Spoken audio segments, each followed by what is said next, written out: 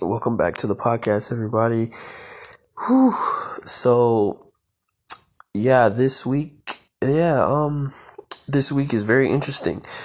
So we'll start with Bellator's back, and I mean Bellator's back. Championship has happened. Phew. Sorry.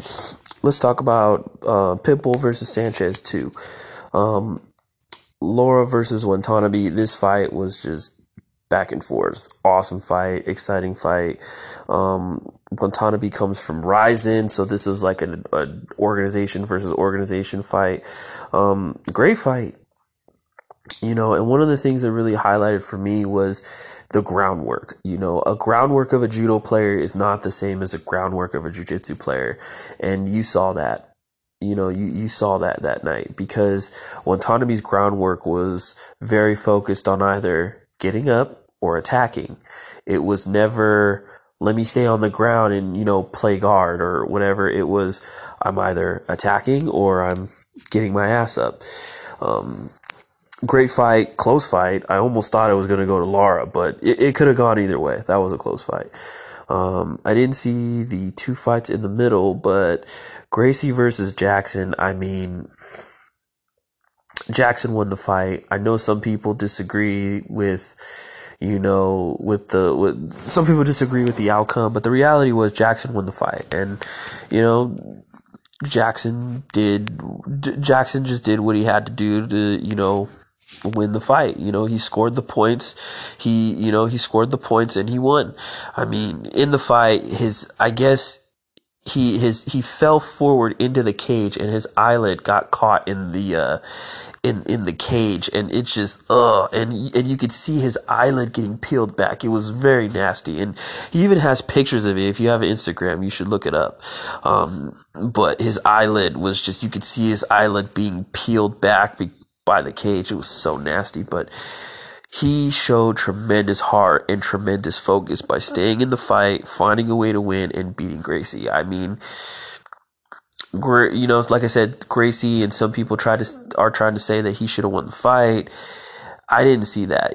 Gracie, even though he was initiating the ground, he was never trying to do anything beyond that. Like I said, it's not what you do, it's what comes after. And whenever he would pull guard or try to get the fight to the ground, he just could not. He was just not being offensive. He wasn't trying to sweep. He wasn't trying to submit. Jackson did a good job of, maintaining his composure, maintaining his position, trying to do damage and never giving up the top position. Very smart. Good fight for Jackson. Shows that he's come a long way and that he's pretty good. Pitbull versus Sanchez too. Okay, so this fight, the thing with Pitbull, and I can't stand the Weasel. The Weasel said something dumb as to saying that Pitbull has a weakness to low kicks. No, he doesn't, fool. He doesn't have a weakness to low kicks. The thing with Pitbull is that he is a counterpuncher. What he likes to do is pretty much to that what his teammates, Henry Cejudo and, what's his name? Blown up Ricky Martin, Paulo Costa like to do. They like to take the center, push forward, make you react so they can counter. That's pretty much their game. That's pretty much their whole game is take the center, push forward, get you to react so they can catch you with a counter. That's pretty much his style. Pitbull is a counterpuncher. So Sanchez, being smart, would have to pick his shots and, stay within his range and make the counterpuncher, in a way, strike first. And he didn't do that. One of the main mistakes that he was doing a good job of one of the main mistakes is the two big main mistakes that he did that you never want to do against a counterpuncher is give them a pattern and come down on a straight line. He came down on a straight line and gave Pitbull a pattern. And once that happened, it was all downhill from there. I said it as I was watching the fight. It's only a matter of time before Pitbull catches him, and once he did, lashed on the guillotine, put him to sleep. The lesson of that fight, the main lesson that I got out of Bellator is never, never give a counterpuncher a routine, and never come down on a straight line when you're fighting a counterpuncher. When you're fighting a counterpuncher, never give him a routine and never come down on a straight line. You always want to fight them at angles, and you always want to mix up your attacks. When you give them a pattern or you come down the center line, they catch you every time. And that's exactly what happened with Sanchez. Pitbull is a counterpuncher, and Sanchez pretty much did all the things you do not do against counterpuncher, which is give him a routine and come down the center line. And that's what happened. And Pitbull is still your featherweight champion. When it comes to featherweight, he is by far one of the best featherweights in the world. When it comes down to featherweight, he's one of the best featherweights out there. Lightweight, I'm not so sure. He hasn't been at lightweight that long, but no doubt he does have the potential to. Sorry, I'm looking at Kat Zingano. She's hot. Anyways, but he does have the potential to be a great fighter at lightweight too.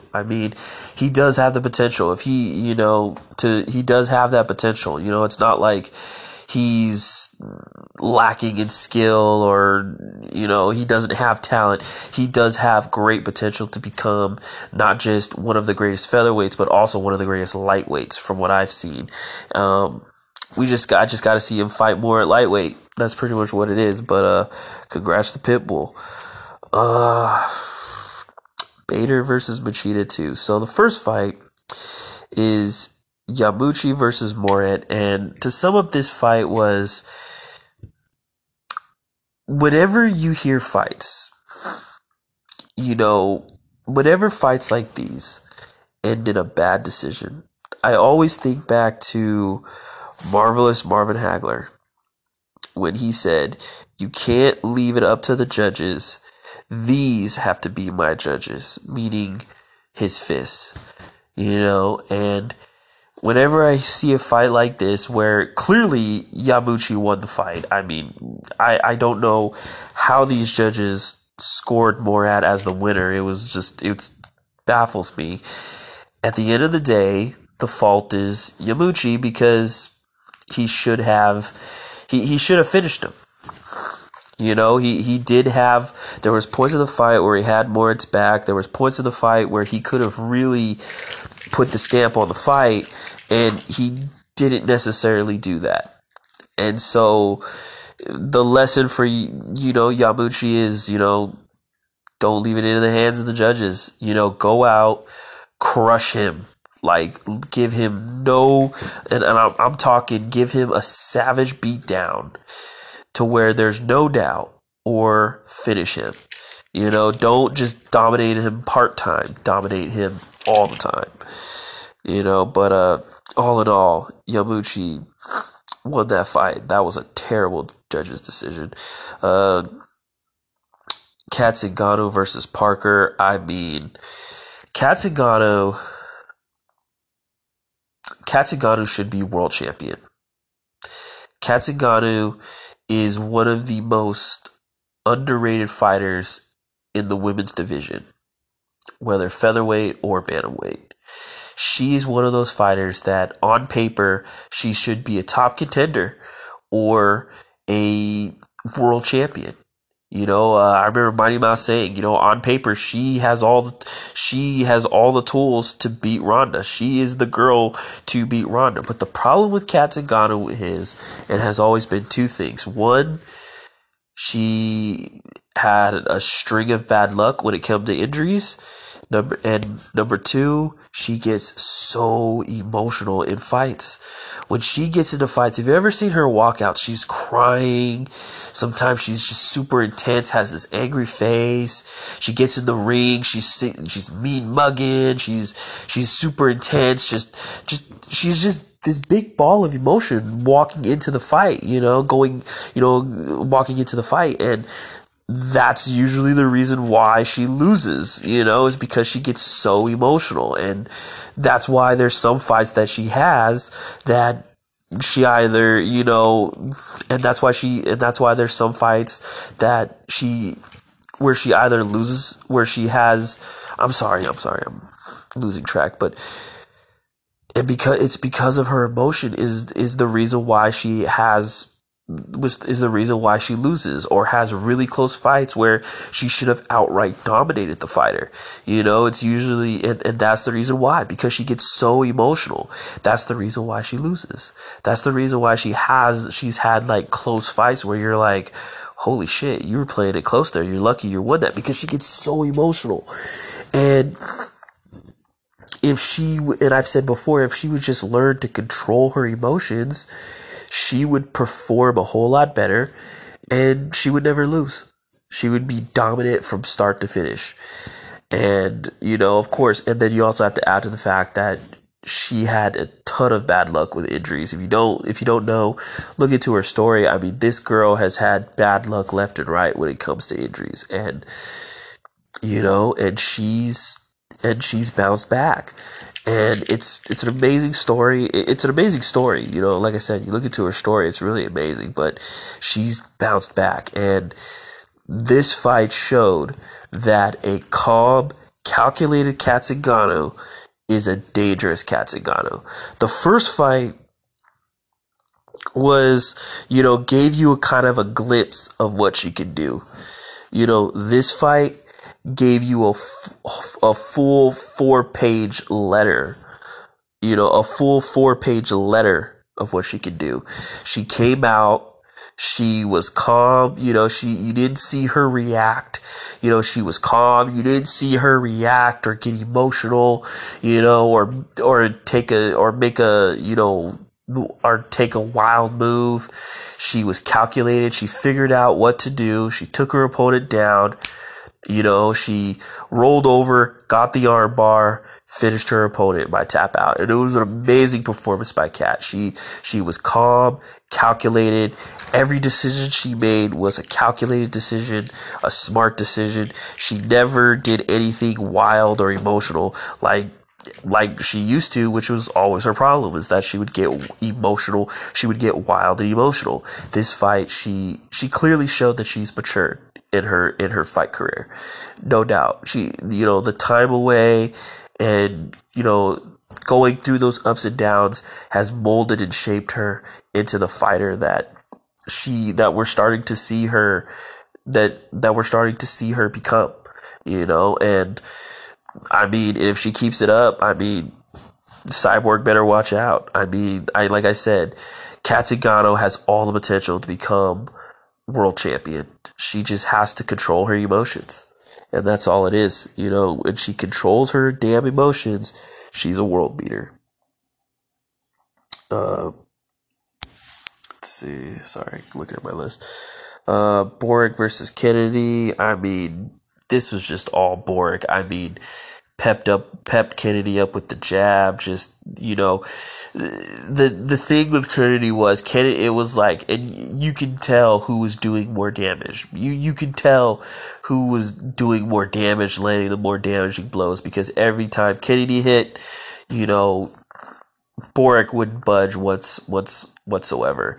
But when Boric hit, Kennedy would fly back left and right. I mean, perfect example was, I think it was either the third or second round, Kennedy was throwing some leg kicks.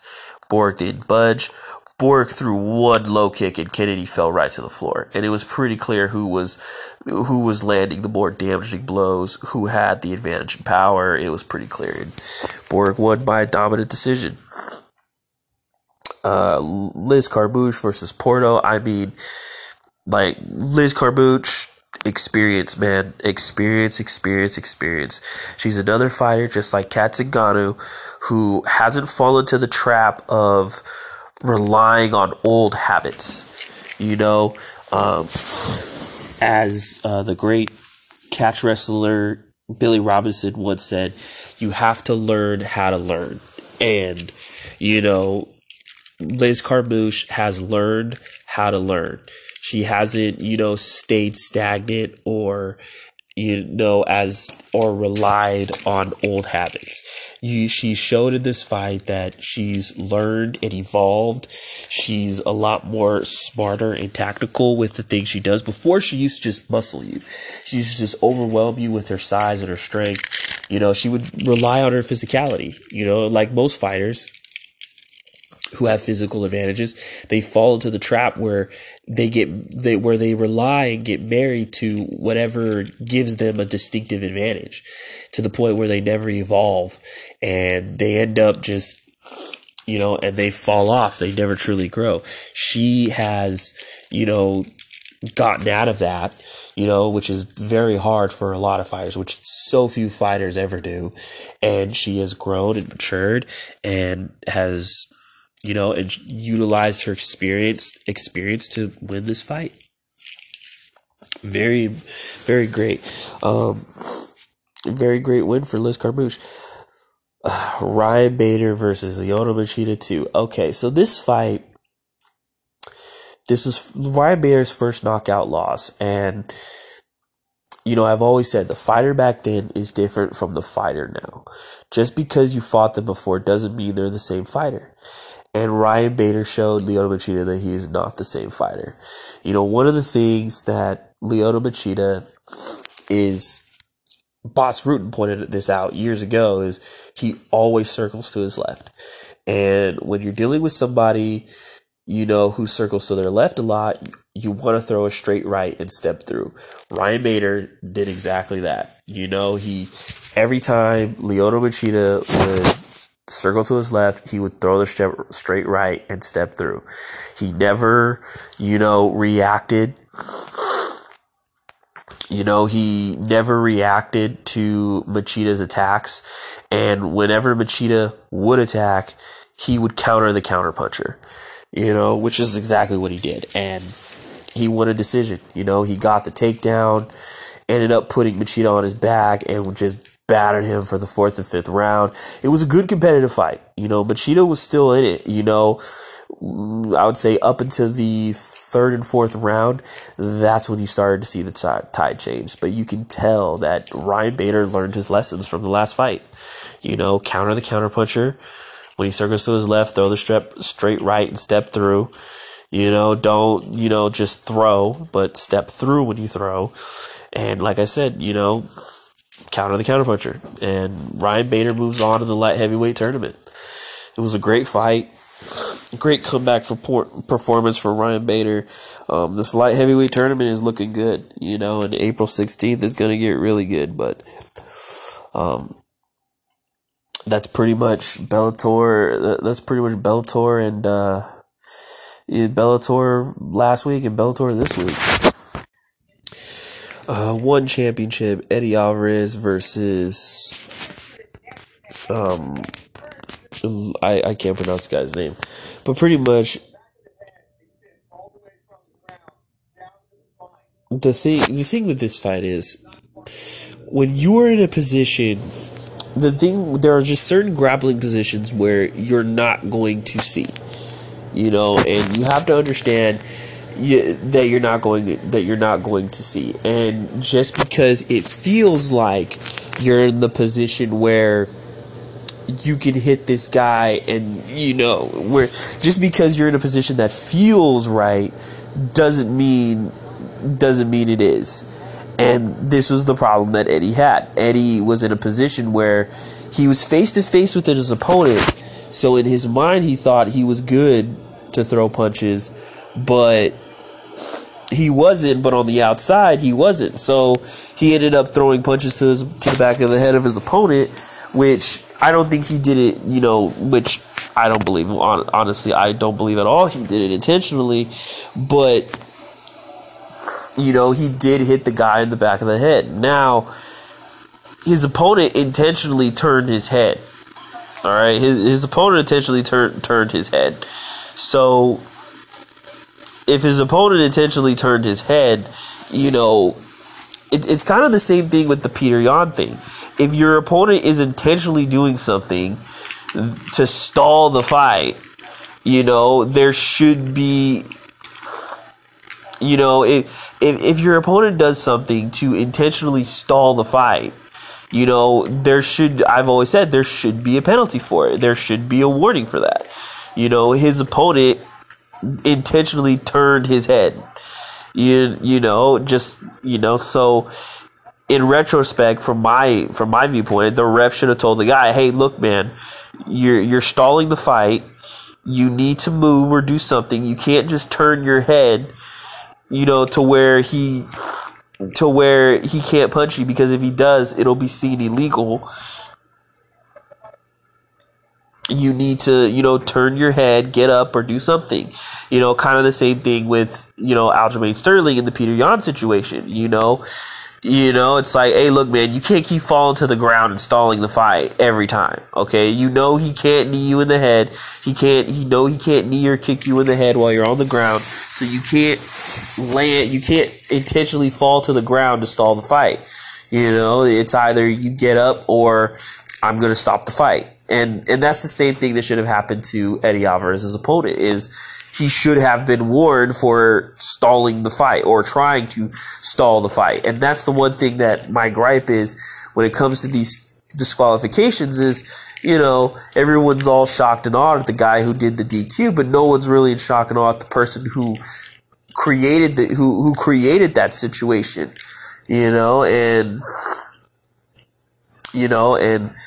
Eddie Alvarez is not a dirty fighter. He didn't do anything with the intention of, anything dirty. It was just, he was in a position where he couldn't see it, but in his mind, it felt right. Even though, like I said, just because something feels right doesn't mean that it is right. And he took the risk and it cost him. It's a lesson learned. And his opponent, should not have tried to stall the fight.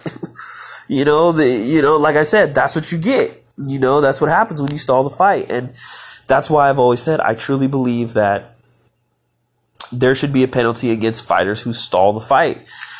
Fighters who intentionally put themselves in positions where hitting them with a certain technique or just hitting them at all is illegal. They should be, penalized for it. And this guy, they should be warned and penalized. And this guy, along with Aljamain, should have been warned and penalized. But from the way the fight was looking, it looked like Eddie was going to win. And I wouldn't be surprised if Eddie won the rematch. So, yep. One championship, Demetrius Johnson versus Adriano Moraes. I mean, this fight was a shocker. I thought Demetrius Johnson was going to win. I thought Demetrius Johnson, I didn't really know much about Adriano Moraes. Other than that, he was a big submissions guy. Excuse me. But, man, he was good. Watching this fight, and after listening to the Weasel, who I honestly have a huge criticism for, the Weasel said that Demetrius Johnson's weakness is uppercuts. Well, if it is his weakness, and then said that the only person to throw uppercuts on him was Dominick Cruz. Well, if that was the case, well then John Dodson would have been successful with the uppercuts he threw. John Moraga, who was it? Ali Bagatinov. Ali Bagatinov. Even Horiguchi also threw uppercuts. So this whole thing that Dominick Cruz is the only one to have thrown an uppercut and nobody noticed it is total crap. Once again, the Weasel's he's totally asinine. He says a lot of asinine shit, and this is one of them. So to clear that up, all right, finding an opening is not the same as finding a weakness. Okay, Adriano Moraes found an opening, but that doesn't mean that he found a weakness. All right, if uppercuts were a weakness of Johnson, then, like I said, John Dodson would have had success, Moraga would have had success, Horiguchi would have had success. Bear in mind, these fighters all threw uppercuts, and it didn't work out. So, I mean, just like I said, the Weasel talks out of his ass. But the thing with this fight that really stood out was a lot of people are saying that, Adriano Moraes was too big and yada, yada, yada. But people forget that he spent half of his career at 135 and was undefeated at 135 until he ran up against Dominic Cruz. He actually has a pretty good record at 135, all right, contrary to popular belief. So to say that, so to say something stupid like that, saying that, 135, that he has problems at 135 and, he shouldn't be fighting at 135 is ridiculous.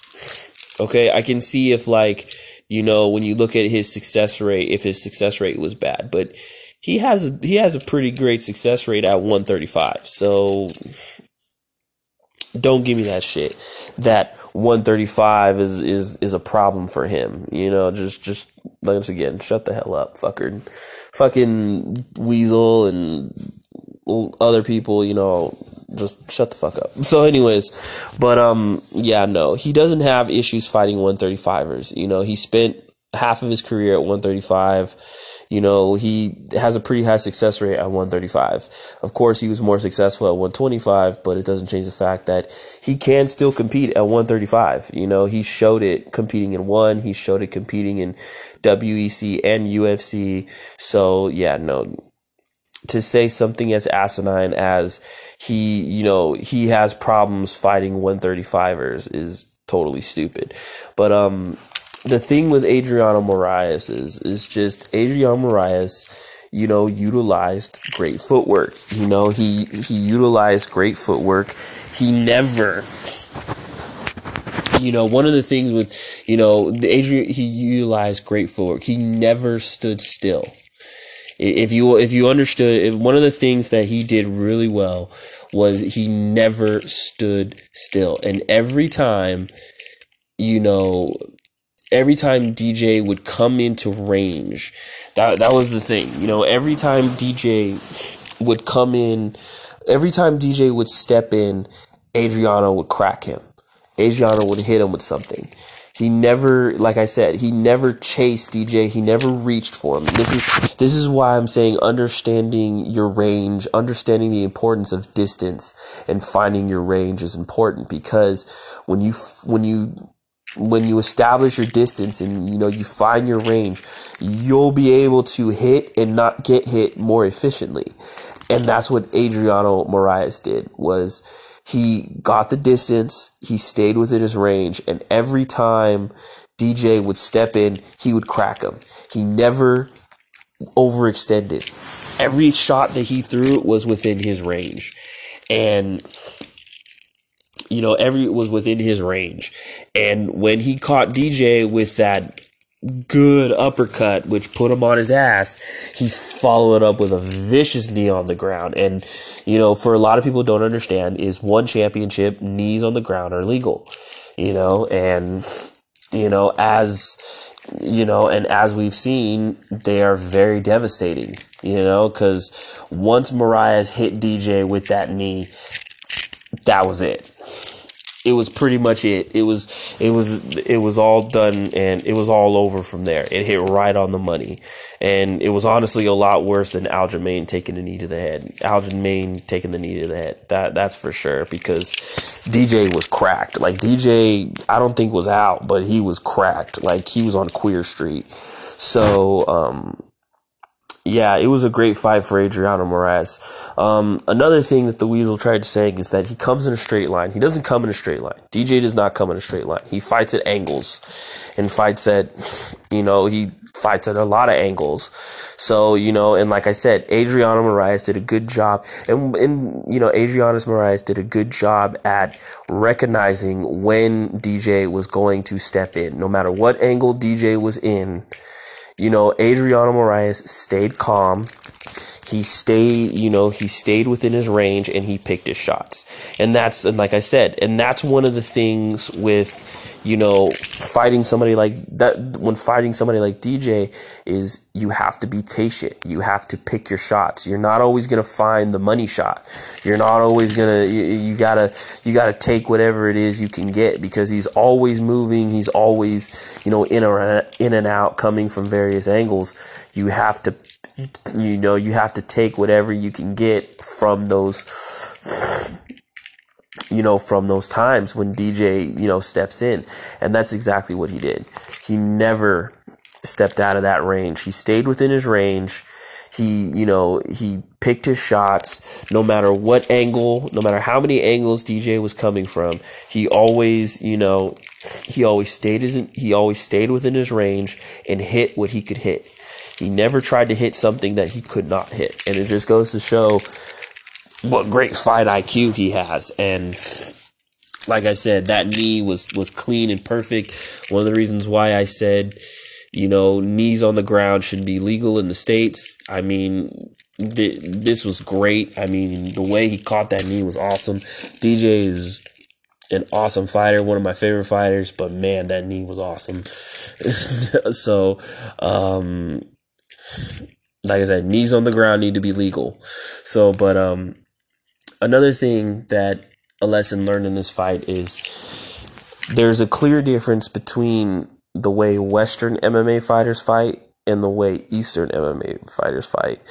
If you notice, when you watch Western MMA fighters like DJ or Eddie Alvarez, first thing they're always looking for the takedown. Whether they're exchanging or not exchanging, they're always looking for the takedown at some point. They're always looking to press you up against the fence. Where, Eastern MMA fighters, they're not really looking for the takedown. They're not looking to really press you up against the fence. They're kind of just more focused on the stand-up. They're more focused on the stand-up. If it goes to the ground, it goes to the ground. If it gets to the cage, it gets to the cage. They're not really looking for it. They fight they fight wherever the fight is at. And if it goes anywhere else, or if it has to go anywhere else, they'll do it. But